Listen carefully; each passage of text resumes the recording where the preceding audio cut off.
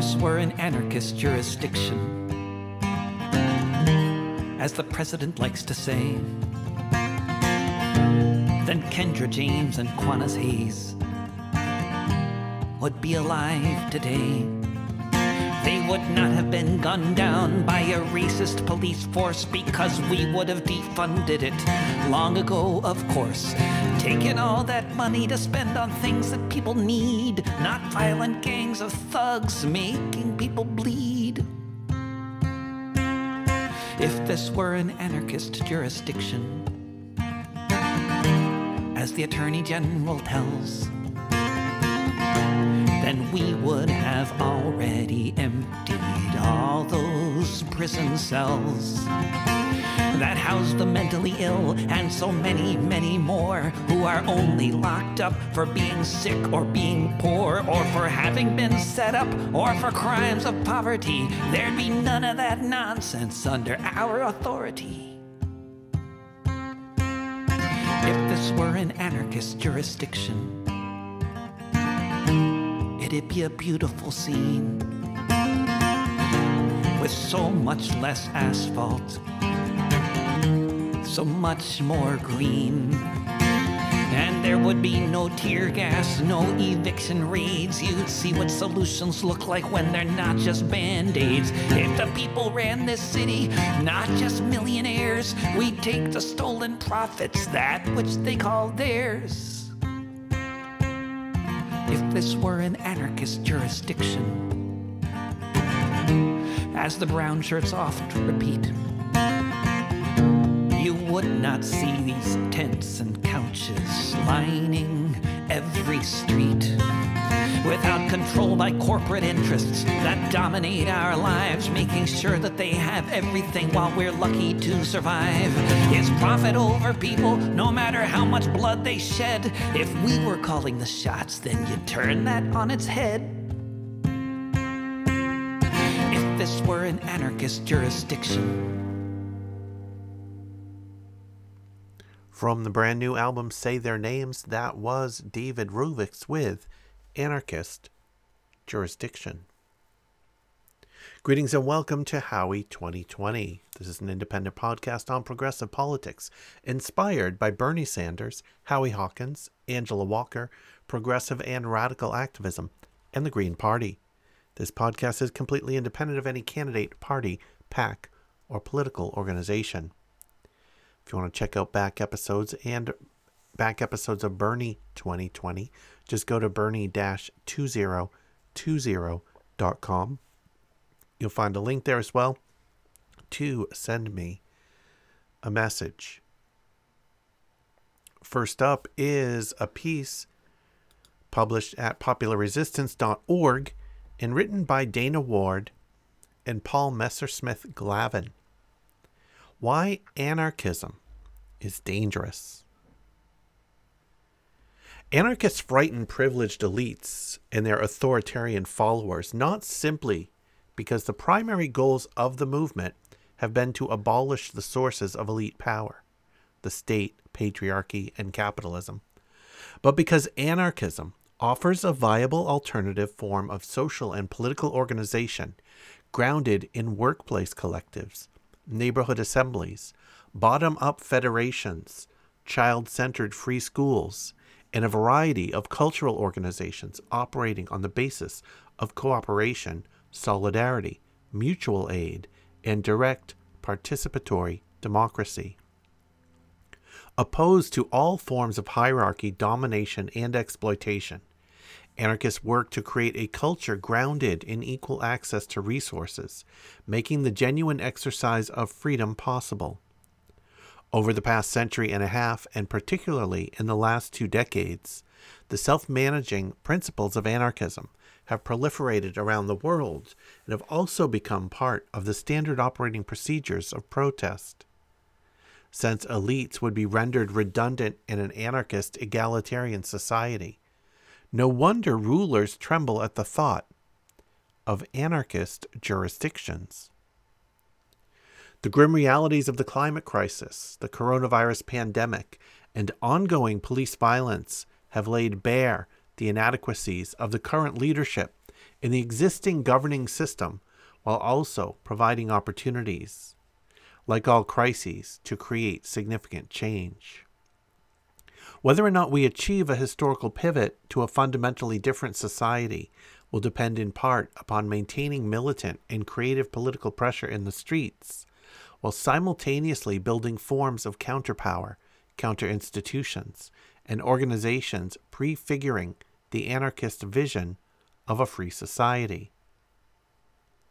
This is a time of significant cultural upheaval in regards to issues revolving around race, met by severe political reaction and the attempted retrenchment of white patriarchal power. In contrast to the first Black Lives Matter movement several years ago in response to the murders of Trayvon Martin and Mike Brown, white people's understanding of how historic forms of oppression continue to shape our lives is growing. Black Lives Matter may be the largest social protest movement in U.S. history. In the first 2 months after police murdered George Floyd in Minneapolis, approximately 15 to 26 million people, up to 8% of the population, participated in a Black Lives Matter protest. The president employs shop-worn stereotypes to delegitimize the movement in the streets by claiming anarchists and Antifa, which are anti-fascists, are sinister elements behind these protests. But the vast majority of participants are, in fact, poor and working-class people of color and their white allies. This is largely a spontaneous uprising. Anarchists are indeed on the streets in solidarity, demanding justice, just as they have been since anarchists first called for the abolition of capitalism and the state in the process of creating a mass working-class movement in the 1860s. But the tactics used in the current uprising are a combination of historically proven methods honed over decades of struggle and new adaptations to the increasingly militarized, brutal police. Today's anarchists are neither leading nor instigating the current protests. The anarchist role in the actions, however, goes far beyond being in the streets with protesters.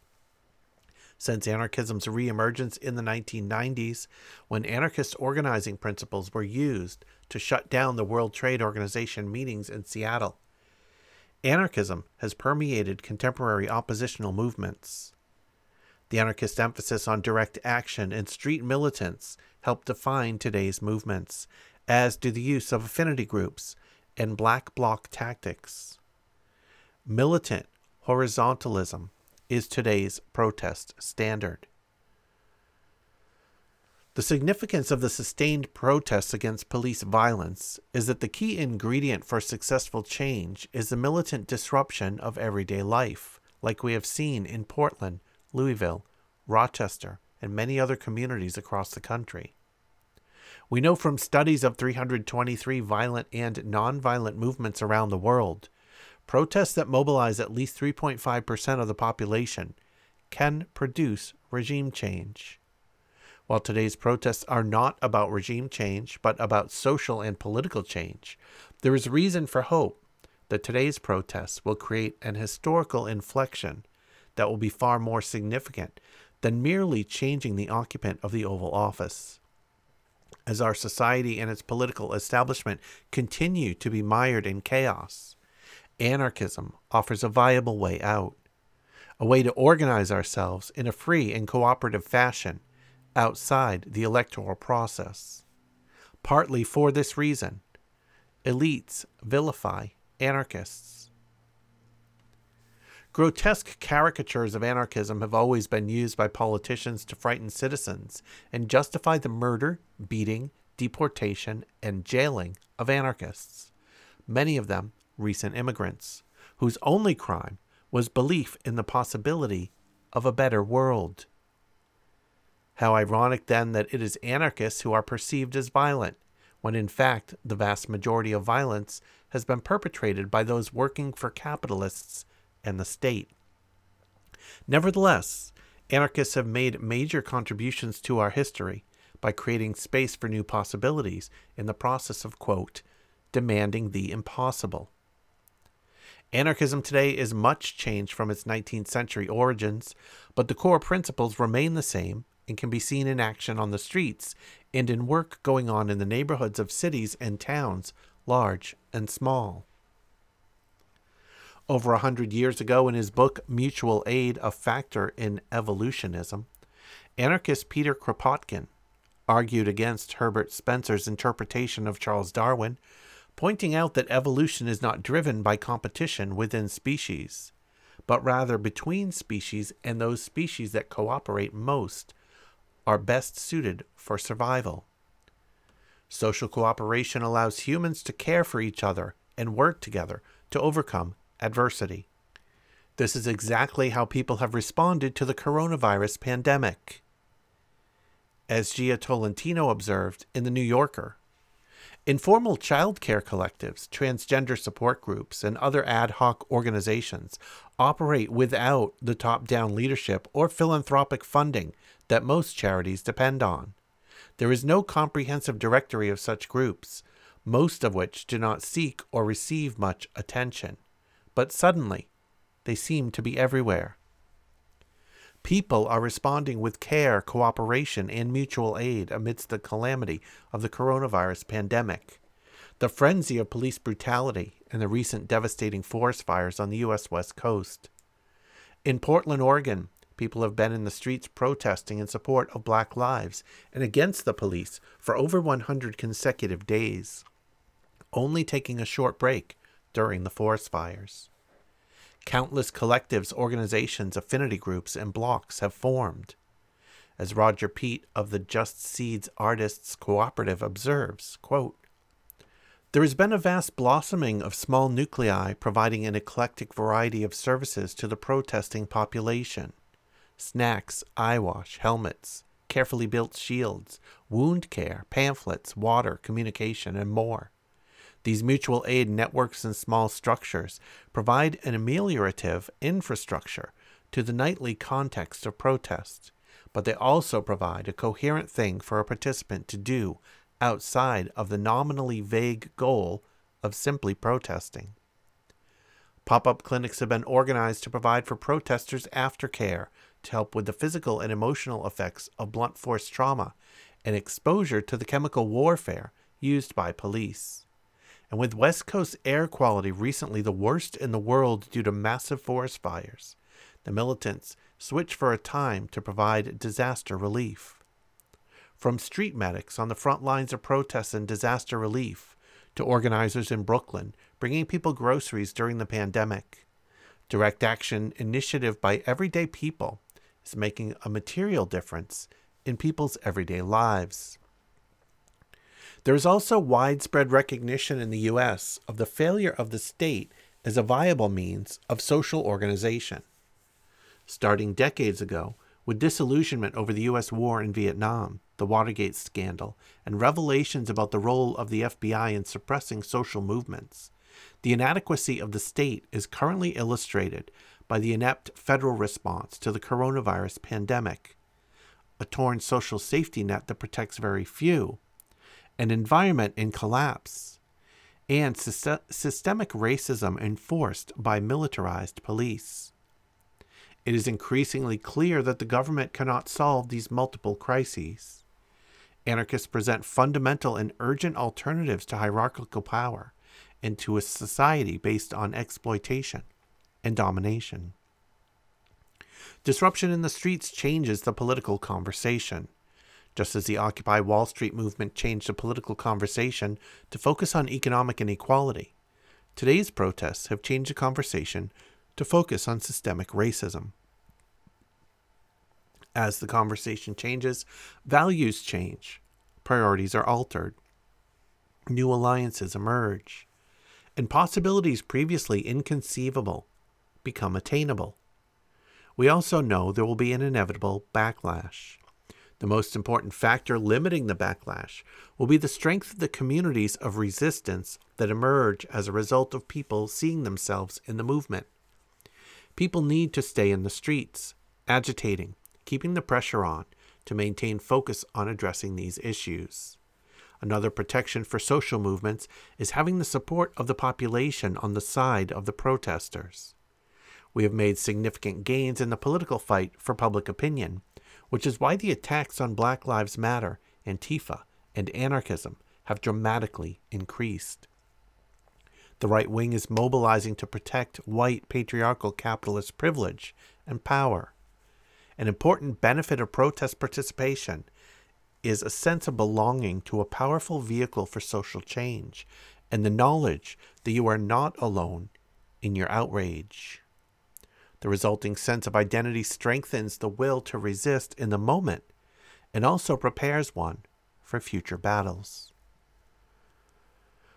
No matter who is elected in November, this agitation and movement building must continue. Despite the current administration's demonization, today's anarchists work towards creating a free society, not merely through militant street demonstrations, but by engaging in workplace organizing, mutual aid projects, and the creation of democratic organizations and counter-institutions. We'll need a proliferation of wildcat strikes like those enacted by NBA players in support of Black lives, and the generalization of oppositional politics throughout society. Anarchists are creating a culture that models defiance of white supremacy, values Black lives, and defends those of us under attack because we are vulnerable, whether we are queer, trans, women, working class, or houseless. All of us. One driving force of history is the direct action of social movements from below. Major changes in Western democracies happen when legislation tries to catch up to and respond to pressure from social movements, such as the riots and civil rights movement of the 1950s and 60s. Today's world is far from anarchist ideals and will require fundamental societal changes in all areas of life, from how we organize ourselves economically to how we decide social and political priorities. Existing political elites and the ruling classes have a vested interest in keeping things as they are, even if that means the continued murder of Black people by police, foreign military intervention, and a dangerously escalating climate crisis. They will not voluntarily give up power and share the wealth, as has been demonstrated throughout history.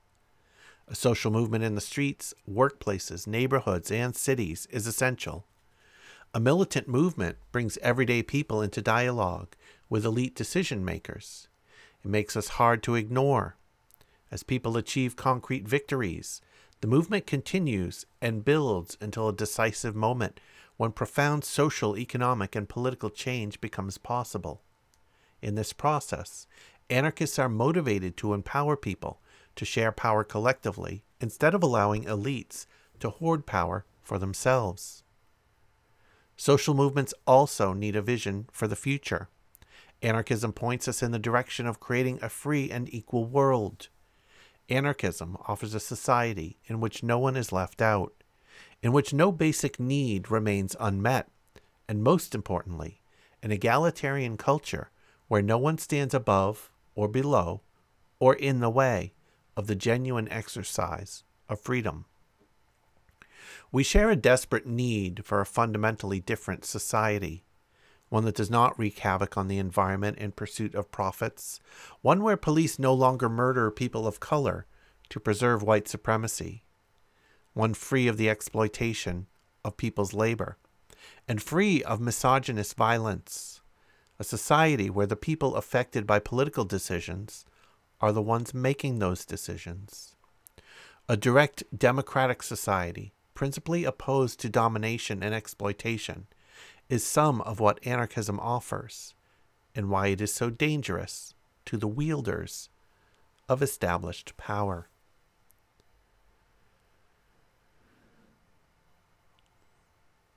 Next up is a piece by David Sirota. This is published at dailyposter.com.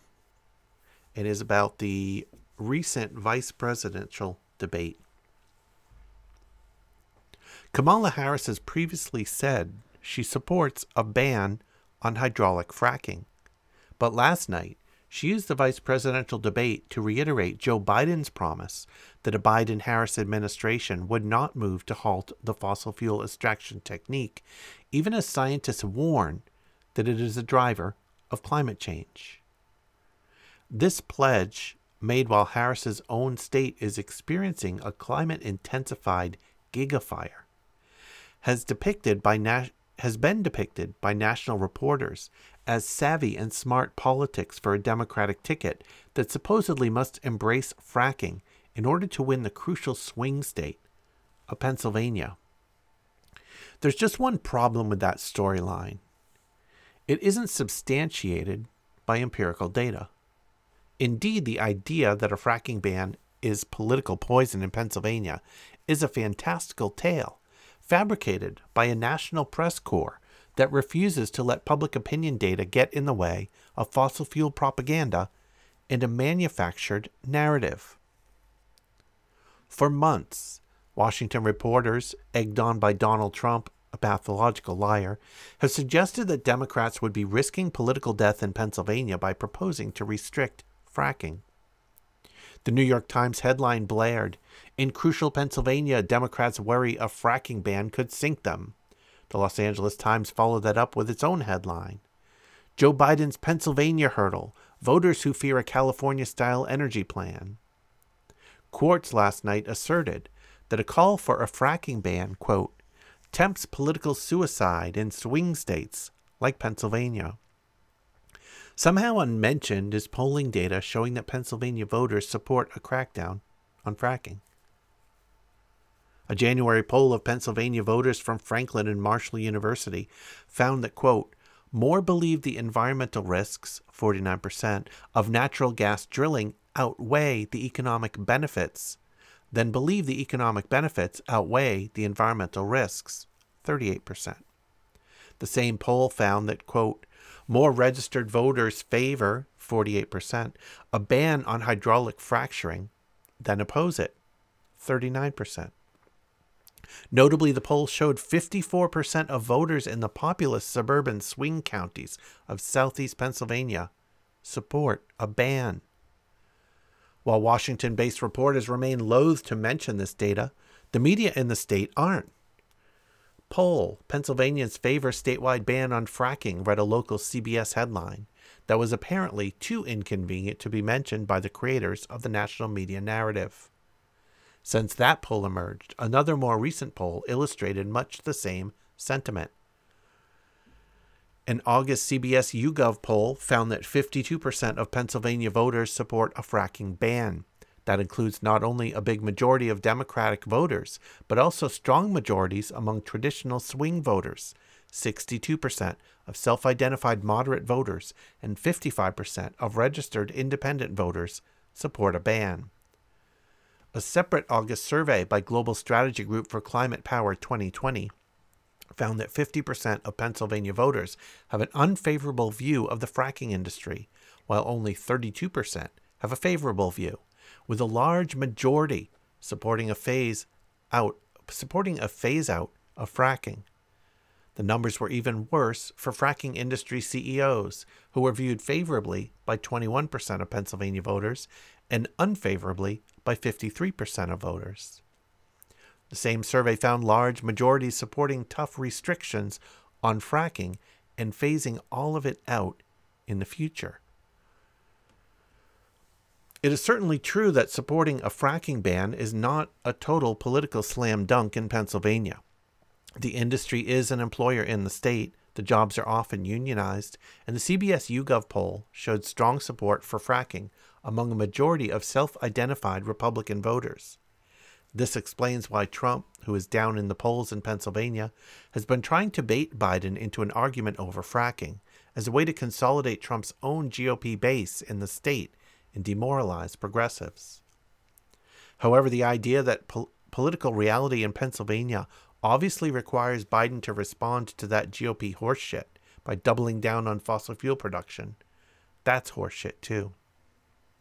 In recent years, the fossil fuel industry in Pennsylvania has faced intensifying criticism for its pollution and now faces law enforcement action over allegations of revolving door corruption and public health hazards.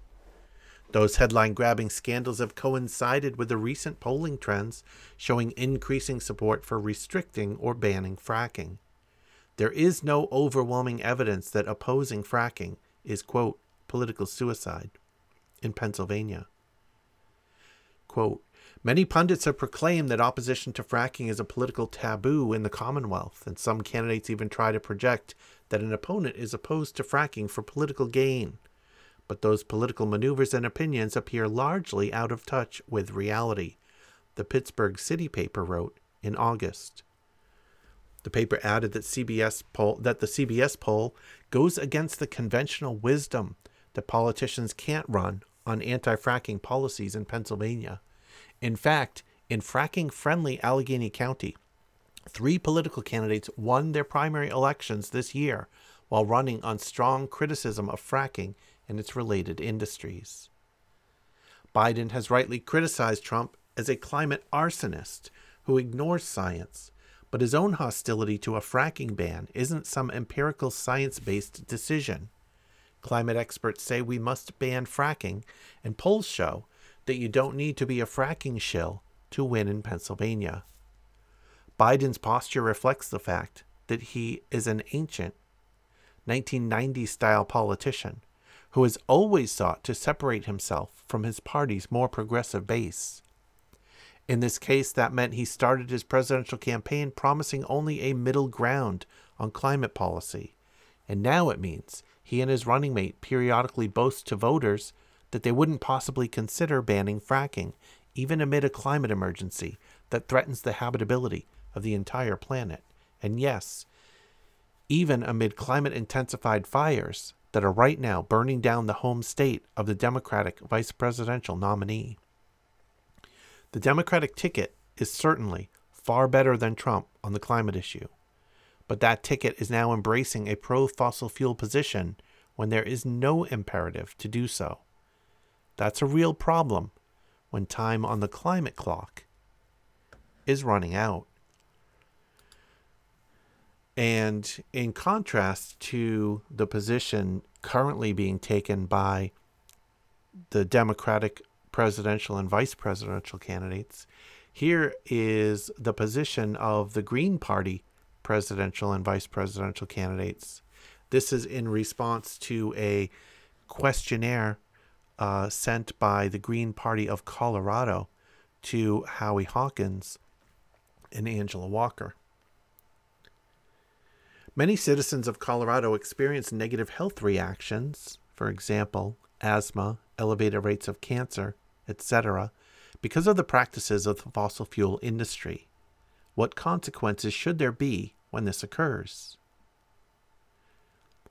The fossil fuel industry should be nationalized so a democratically accountable public authority can ensure that what fossil fuels still need to be used during the transition to 100% clean energy are produced as cleanly as possible, and that the revenues from fossil fuels are reinvested in renewables instead of more coal, oil, and gas infrastructure and production. Pending nationalization, the federal government should enforce the laws on the books against air and water pollution by fossil fuel companies. The law should be strengthened to hold the executives of fossil fuel companies personally criminally liable for breaking those laws. Question.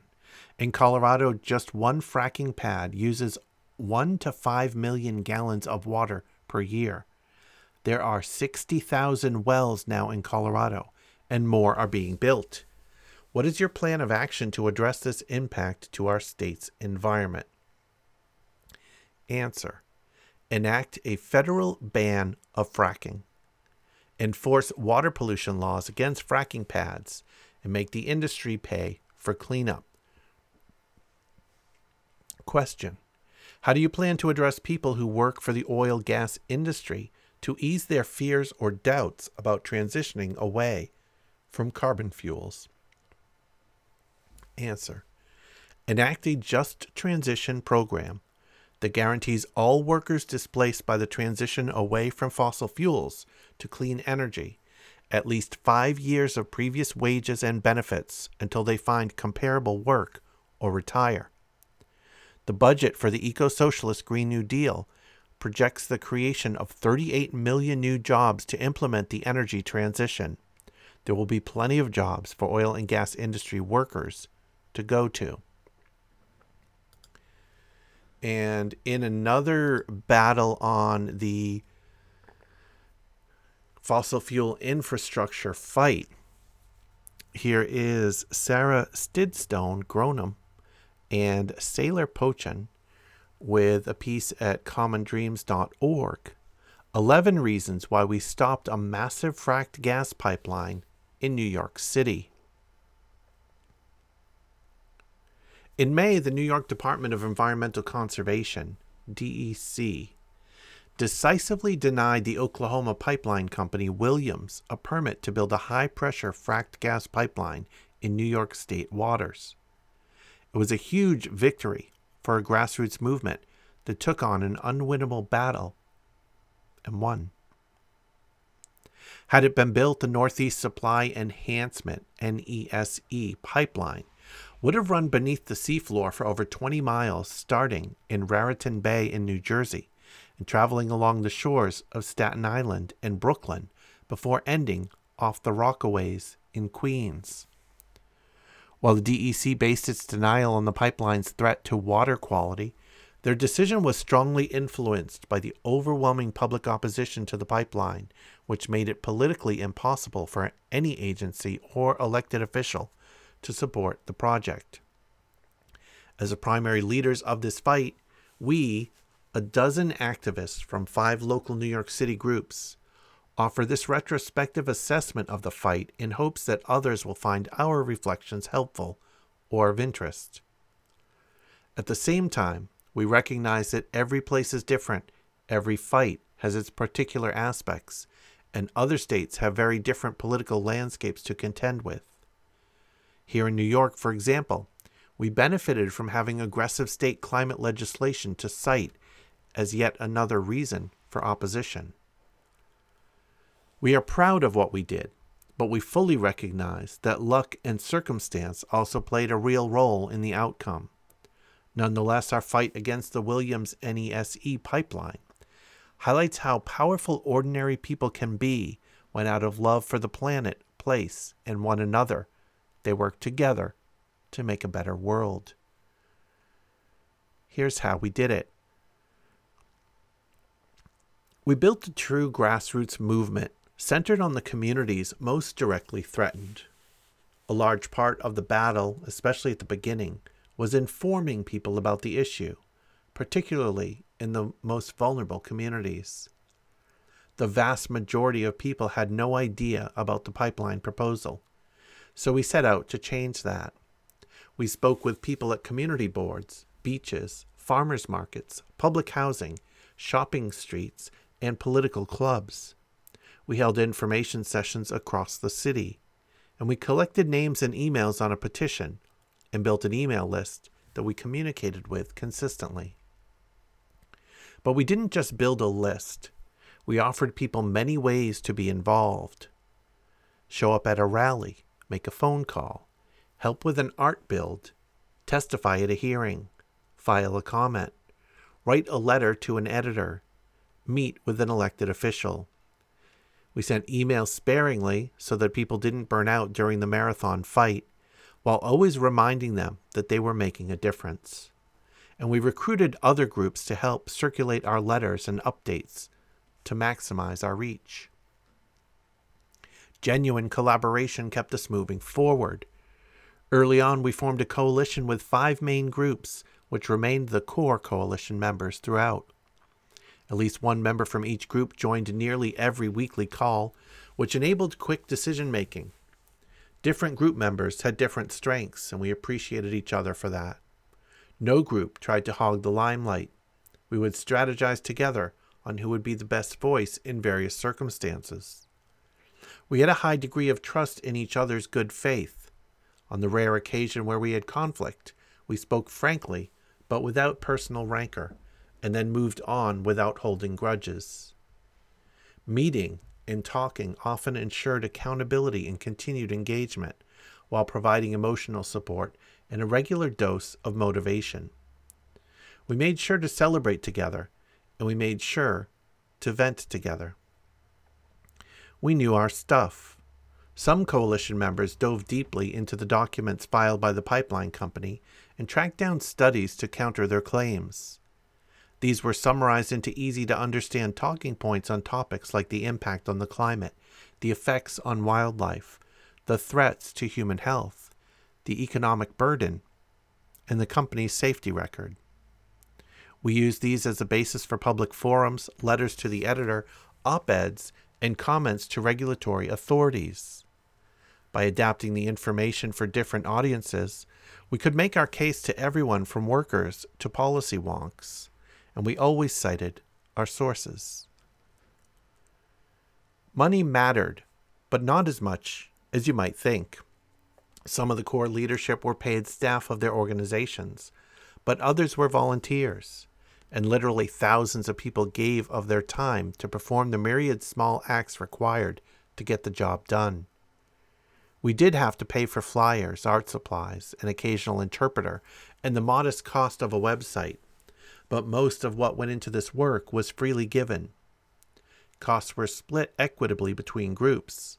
However, when a larger organization, 350.org, joined us in the fight, they responded to our concern that we needed well-documented proof that this pipeline was not needed, and used their financial resources to hire a professional researcher. This sophisticated analysis was important in persuading elected officials in particular that they could take a risk in opposing the pipeline. So while most of what we accomplished we did on a shoestring, at key moments, money helped. We chose our words wisely. The long fight to win a statewide ban on fracking, which finally came in 2014, educated many people to the dangers of that widespread practice. We chose not to use the industry's manipulative description of choice, natural gas, in favor of fracked gas, because we knew it would resonate. We also constantly reminded the press and in others that fracked gas was methane, a greenhouse gas, far more potent than carbon dioxide. Importantly, we always use the conditional to speak of the pipeline, as in, the pipeline would threaten local marine life, not will, making clear that the pipeline's construction was not inevitable. Lastly, we continually reframe the industry talking point that, quote, New York needs gas, to, quote, New York needs energy. That let us expound on our vision of a truly renewable future with energy sources like wind, solar, geothermal, and battery storage. We stayed focused on the targets. While science and the law were on our side, we knew we couldn't win without building serious political pressure against the key decision maker in New York, Governor Cuomo. We relentlessly hammered Cuomo, showing up to picket any event he had in our region, and we flooded his DEC with tens of thousands of fact-based comments. We also identified secondary targets that could send clear messages to the governor. For instance, we helped persuade the New York City Council to pass a resolution against the pipeline, which sent a clear message that local elected officials opposed the project. We knew to avoid putting too much energy into pushing for a pipeline denial from the Federal Energy Regulatory Commission, FERC, which greenlights almost all fossil fuel infrastructure. But we also knew to trust that the NYSDEC would take public comments and climate science seriously, and we focused our efforts accordingly. We used every tool in the toolbox. The heart of our fight was a grassroots effort aimed at generating massive popular opposition to this project, yet we didn't shy away from also working from the inside. We lobbied relentlessly, scheduling meeting after meeting with city council members, state senators, and assembly members, and other government officials. And we wielded technocratic expertise and opinion when those things were called for, mobilizing the opinions of scientists and policy experts. We also used art and street theater to produce creative expressions of solidarity and grab people's attention in novel ways. And we engaged in nonviolent civil disobedience as part of larger efforts to stop fossil fuel infrastructure. Nothing was off the table. We utilized the press. A small team of people met regularly to hone our media strategy while building trusted relationships with journalists.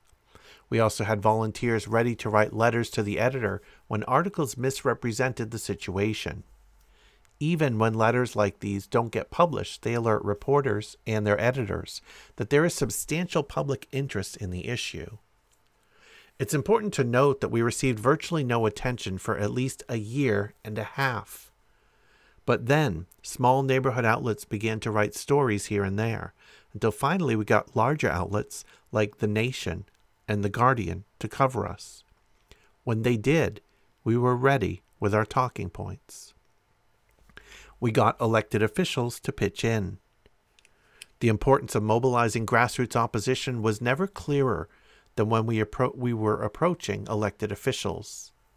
Most politicians were only interested in throwing their weight behind the campaign when there was evidence that many constituents were opposed to the pipeline.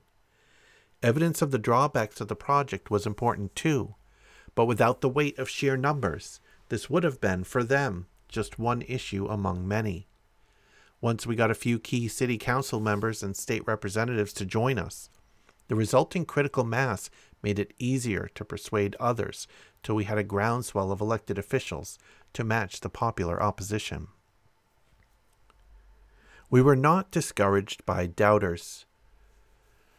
We were often told, especially at the beginning of the campaign, that we had no chance of defeating this project.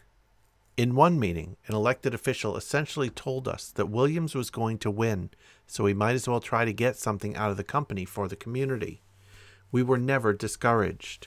We stayed together and stayed positive, and believed we could win all along.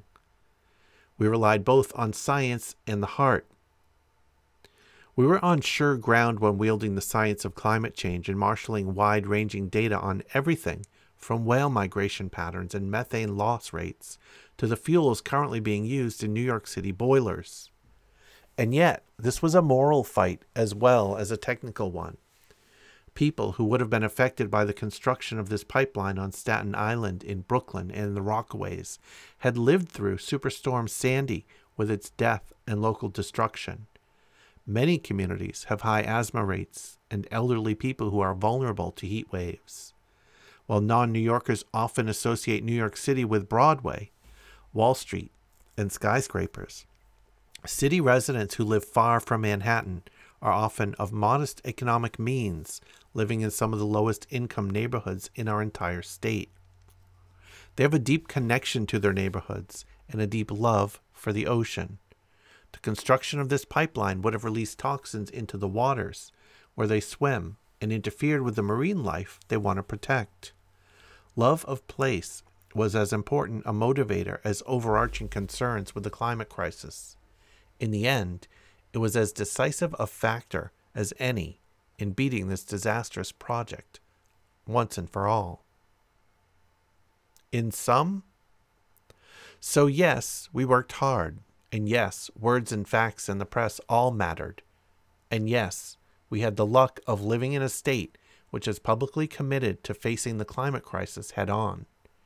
But we also can't say enough about all the people who helped, all the volunteers who gave their time, the first elected officials who went out on a limb to support us, the reporters who cared about understanding what was really going on, the sister organizations who circulated our petitions and showed up to our rallies.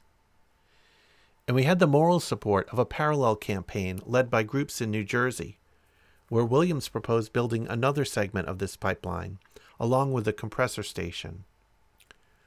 All in all, solidarity in the name of a common vision of a more just and sustainable world ruled the day. This is how we build a future rooted in social and ecological justice. And now a piece by Howie Hawkins. This is published at the Howie Hawkins for President website, howiehawkins.us. Reject militarism on the anniversary of 9/11. 19 years after more than 3,000 people were killed on 9/11, there remains a bipartisan commitment to fight an endless war on terrorism. instigate regime change coups, increase military spending, enhance U.S. nuclear weapons, deport undocumented residents, curtail civil liberties, and militarize the police. September 11, 2001 attacks on the U.S. have obscured the other 9/11, the U.S. attack on Chilean democracy, and the U.S.-backed coup on September 11, 1973. The two 9/11s are connected by what the CIA calls blowback. The CIA first used the term in describing the unintended negative consequences of the U.S. and UK-sponsored coup against the democratically elected government of Mohammad Mossadegh in Iran in 1953. The September 11, 2001 attacks were blowback from decades of U.S. intervention in the Middle East. That doesn't justify the terrorism, but it does explain it. If we want peace and security for our nation, we should respect the peace and security of other nations. Contrary to Trump's lies about ending the endless wars, his administration has escalated the long war in the Middle East and North Africa with increased troop deployments, drone strikes, and special operations. Trump is also morphing the war on terror abroad into a war against dissent at home.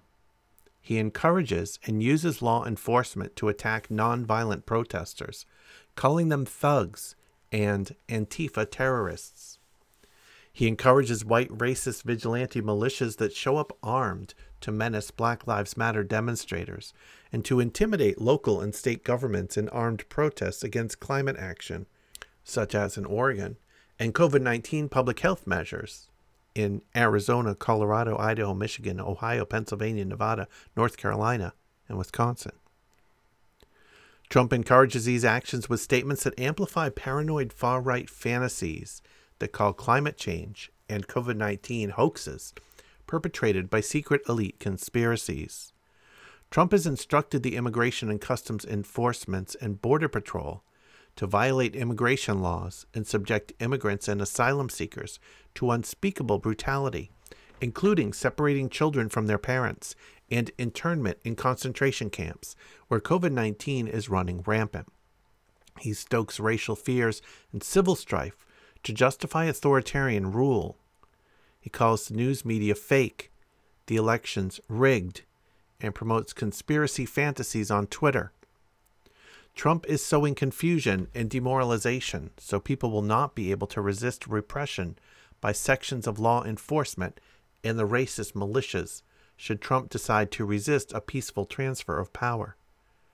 The ultimate blowback against U.S. coups and wars abroad against democracy threatens to be a coup against democracy at home. One of my first steps as president would be to end the wars on terrorism abroad and at home. Neither major party calls for ending the endless wars against terror abroad or even the top priority in the Office of National Security Strategy of the United States has changed to great power competition with the goal of preventing the emergence of strong regional powers in Eurasia, namely China, Iran, and Russia. This new Cold War, like the war on terrorism, is about the profits of U.S.-based global corporations abroad, not the security of the people of the United States at home. The nuclear modernization program initiated under Obama and continued under Trump with bipartisan support has destabilized the nuclear balance of terror and kicked off a new nuclear arms race. The nuclear threat, coupled with inaction by the great powers on the climate emergency and the proliferation of disinformation propagated by state actors on all sides, that makes it difficult for publics to come together on what to demand of their governments, has prompted the Bulletin of the Atomic Scientist to move their doomsday clock closest it has ever been to midnight. I would end the saber rattling against Russia, China, and Iran in the great power competition strategy and focus on diplomacy. We need to partner with other major powers to address our common problems, notably nuclear arms, climate, and cyber war. I would also end the bipartisan repression of dissent at home With Trump's encouragement, law enforcement is using militaristic tactics to suppress peaceful protests against police brutality and systemic racism. Both major parties are united in suppressing whistleblowers like Edward Snowden and publishers like Julian Assange, whose real crimes in the eyes of national security state is that they exposed its secret wrongdoings. The U.S. should speak out against violations of human rights and democracy wherever they occur, but that should not preclude also working with authoritarian governments to resolve life-or-death global issues like climate change and nuclear arms. War and threats of war are the most powerful destroyers of civil liberties, democracy, and human rights. Military threats, economic sanctions, and covert meddling in the politics of other countries only reinforces the nationalist rationalizations of authoritarian governments for repression at home in order to ward off threats from abroad. The most powerful way to promote human rights is to set a good example. If the U.S. wants its advocacy of human rights to be credible and effective, it must set the right example at home, where police killings of black people are seen on social media around the world. A country where there is mass incarceration in the largest prison system in the history of the world, and from where the U.S. military is deployed in some 800 foreign military bases for endless wars, making the U.S. the nation that the world's peoples considers the biggest threat to peace. 30 years before the United States 9/11, the CIA orchestrated the violent overthrow of the democratically elected socialist government of Chile on September 11, 1973. It is a tragic coincidence of the U.S. bloody intervention history in Latin America that President Salvador Allende was overthrown and pushed to suicide on the same date that decades later would affect U.S. soil by a terrorist attack. The same feelings that Americans felt of being violated by the first foreign attack since Pearl Harbor were felt in Chile that September 11 in 1973.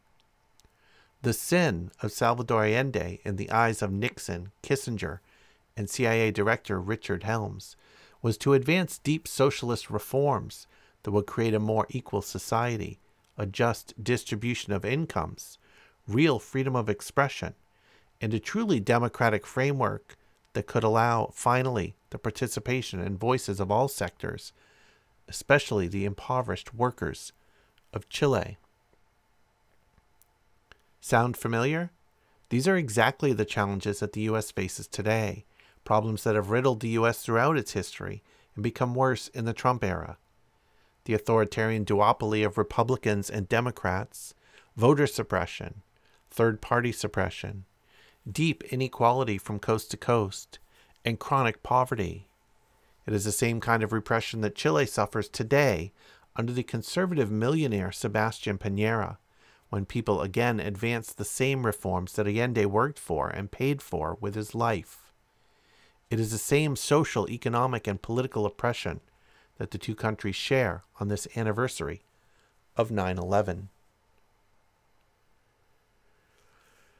In the immediate aftermath of the 9/11 attacks in the United States, the Green Party of the United States warned against the danger that the two major parties in the corporate media would turn this horrific crime into a rationale for destructive wars abroad and political repression at home. Instead of treating the 9/11 attackers as criminals to be brought to justice, the U.S. used the attacks as pretext for a long series of regime change wars in the Middle East and North Africa. The foreign policy leadership of the Bush administration had already written about the need for, quote, a new Pearl Harbor in order to provide the pretext for an invasion of Iraq to seize its oil fields. They wasted little time in getting started after 9/11. The authorization to use military force, AUMF, against the perpetrators of the 9/11 attacks passed Congress on September 18 with only one dissenting vote. The U.S. invasion of Afghanistan started on October 1. The AUMF legislation is still the legal basis for today's endless wars. The Patriot Act, which gave the federal government broad new intrusive surveillance and investigatory powers that weakened civil liberties, was overwhelmingly voted through Congress by October 25. The Bush administration, joined by the Democratic Amen Corner, led by Senator Joe Biden, lied about weapons of mass destruction and about Iraq's alleged role in 9/11 to start a second war in Iraq by March 2003. After 19 years, U.S. combat troops are now engaged in 14 wars. At least 37 million people, and as many as 59 million people, have been displaced by these wars, creating the greatest refugee crisis since World War II. The annual observation of 9/11 has been turned by politicians into a militaristic celebration of American power that is used to garner public support for U.S. military spending and imperial aggression abroad. Right after 9/11, the world was united in its grief for our country. It was a moment that should have been used to build peace based on mutual cooperation and respect. Let us remember 9/11 this year by demanding that the U.S. withdraw from its endless wars, prioritize diplomacy to resolve conflicts, end arms sales to belligerents, and provide humanitarian aid for war refugees, including reopening immigration to the U.S. from these countries. Let's turn the U.S. into the world's humanitarian superpower instead of its global military empire. Providing aid instead of arms is the best way to promote peace and security. It is time for the U.S. to make friends instead of enemies. Howie Hawkins is the presidential candidate of the Green Party of the United States and the Socialist Party, USA. And that'll bring us to our final piece for this episode. This piece is published at level.medium.com and is written by Angela Y. Davis. This article is part of Abolition for the People, a series brought to you by a partnership between Copernic Publishing and Level, a Medium publication for and about the lives of Black and brown men. The series, which comprises 30 essays and conversations over 4 weeks, points to the crucial conclusion that policing and prisons are not solutions for the issues and people the state deems social problems, and calls for a future that puts justice and the needs of the community first. Why arguments against abolition inevitably fail. Angela Y. Davis. Movements against racist police violence and against entrenched racial injustices in this country's jails and prisons can claim a history that is almost as old as the institutions themselves. Precisely because opposition and protest calling for reform have played such a central role in shaping structures of policing and punishment, the notion of reform has superseded other paths towards change. Ironically, many efforts to change these repressive structures, to reform them, have instead provided the glue that has guaranteed their continued presence and acceptance. Both policing and punishment are firmly rooted in racism.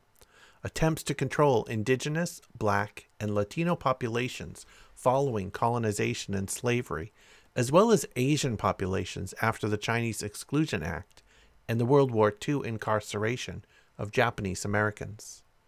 Attempting to undo the harm of policing and prisons without attending to these immense embodiments of systemic racism is doomed to failure. The 20th century militarization of the police has been further intensified by Islamophobia. More generally, the evolution and expansion of the police and the prisons are constant reminders that capitalism has always fundamentally relied on racism to sustain itself. The insight that racism is essentially systemic and structural rather than individual and attitudinal, one repeatedly asserted by healthcare advocates and anti-police and anti-prison activists over many decades, finally entered mainstream discourse in 2020 under the pressure of COVID-19 and its disproportionate impact on Black and Brown communities. Its most popular expression in the slogan, "Defund the Police," was disseminated during the mass mobilizations protesting the police lynching of George Floyd. For those who recognize the deeply conservative repercussions of equating reform with change, the call to defund the police manifested an abolitionist impulse to eschew the usual calls for punishing individual police officers and instituting some form of civilian overview of the department. Instead of habitual and perfunctory calls for reform, organizers began to think more deeply about pathways towards more radical change. In other words, change that would begin to respond to some of the root causes of why poor communities, and especially communities of color, are particularly vulnerable to the criminal legal system. But for others, it had a jarring effect, conjuring up images of chaotic, crime-ridden Black and Brown communities, with no force in place to guarantee order. Some people who live in so-called high-crime neighborhoods, where they are preyed upon not only by the police, but also by armed individuals and groups from their own communities, and from whom the demand to defund the police was their first introduction to abolitionist ideas, were understandably bewildered. How would they survive at the mercy of malevolent groups who hardly care about the trajectory of stray bullets that have taken the lives of children and other bystanders? Their fears are real and not to be dismissed. But this is absolutely the moment to engage in the kind of educational activism that might help to encourage all of us, especially those of us who live in the most vulnerable neighborhoods, to purposefully rethink the meaning of safety and security. Educators, organizers, artists, athletes, intellectuals, everyday people can play a major role in introducing ways of imagining the future that are not tethered to the notion that only the police can be effective guarantors of safety, and that prisons alone can assure the security of people who populate the, quote, free world. Anti-racist feminists have long argued that relying on conventional policing and carceral strategies exacerbates gender violence rather than eliminating it. But carceral feminism, a notion that calls for the buildup of police and prisons, still dominates the mainstream. Though some education activists have challenged carceral feminism by demanding the removal of police from schools and an end to the school-to-prison pipeline, we have not yet achieved a consensus in understanding that a police presence in public schools corrupts the educational process. Police are so deeply entrenched in public schools in Black and Brown communities that their oppressive modes of discipline infect learning itself. Security is not possible as long as the physical, mental, and spiritual health of our communities is ignored. Armed human beings, officially trained in efficient methods of administering death and violence, should not be dispatched in response to a Black woman experiencing an episode related to a psychiatric disability. She may not only not receive help, but her behavior may well be used as a pretext to kill her. Safety and security require education, housing, jobs, art, music, and recreation.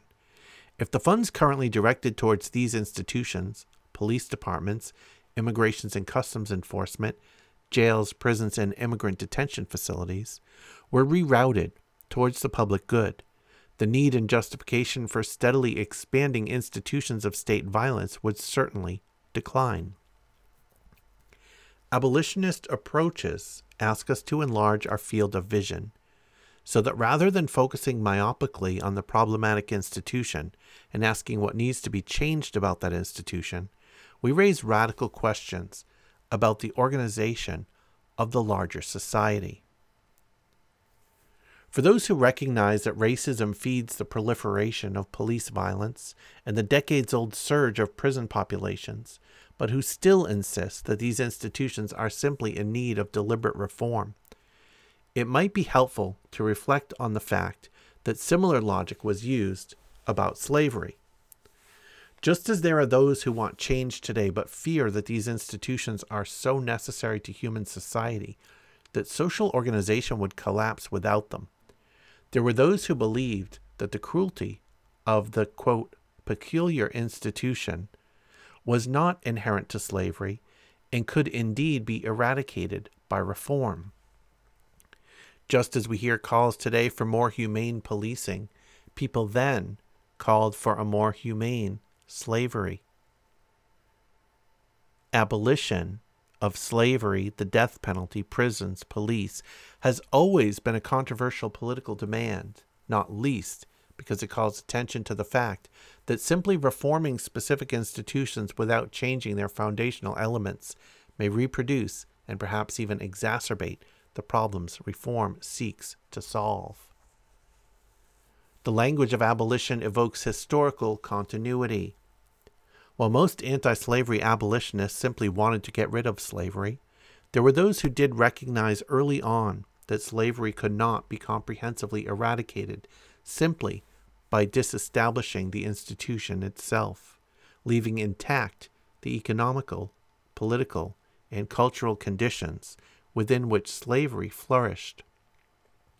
They understood that abolition would require a thorough reorganization of U.S. society, economically, politically, and socially, in order to guarantee the incorporation of formerly enslaved black people into a new democratic order. That process never occurred, and we are facing issues of systemic and structural racism in 2020 that should have been addressed more than 100 years ago. In the meantime, racial capitalism has become far more complicated.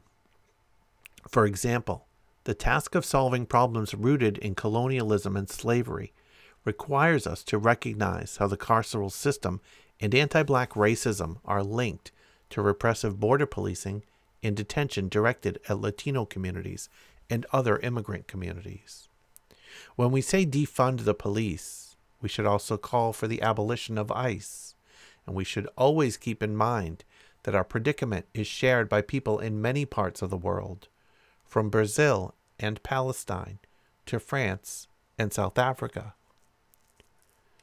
Abolitionist strategies are especially critical because they teach us that our visions of the future can radically depart from what exists in the present.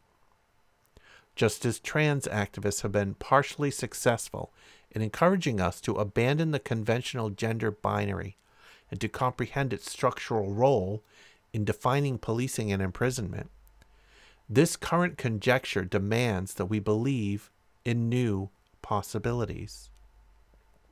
Such new possibilities would include rewarding jobs, critical education, decent housing, accessible health care, recreation, and art for all. It also demands that we conduct ourselves on our campuses, in our sports arenas, and in our political struggles, cultural work, and intimate lives as individuals and communities worthy of racial, gender, and economic equality, and worthy of radical socialist futures. And that'll wrap up this episode of Howie 2020. Check out all the back episodes of Howie 2020 and Bernie 2020 at bernie-2020.com. You can also listen to all the back episodes and episodes of my other podcasts playing 24/7 at movingtrainradio.com. Here are Sharon Jones and the Dap Kings from the album Soul of a Woman. This is Searching for a New Day. Thanks for listening.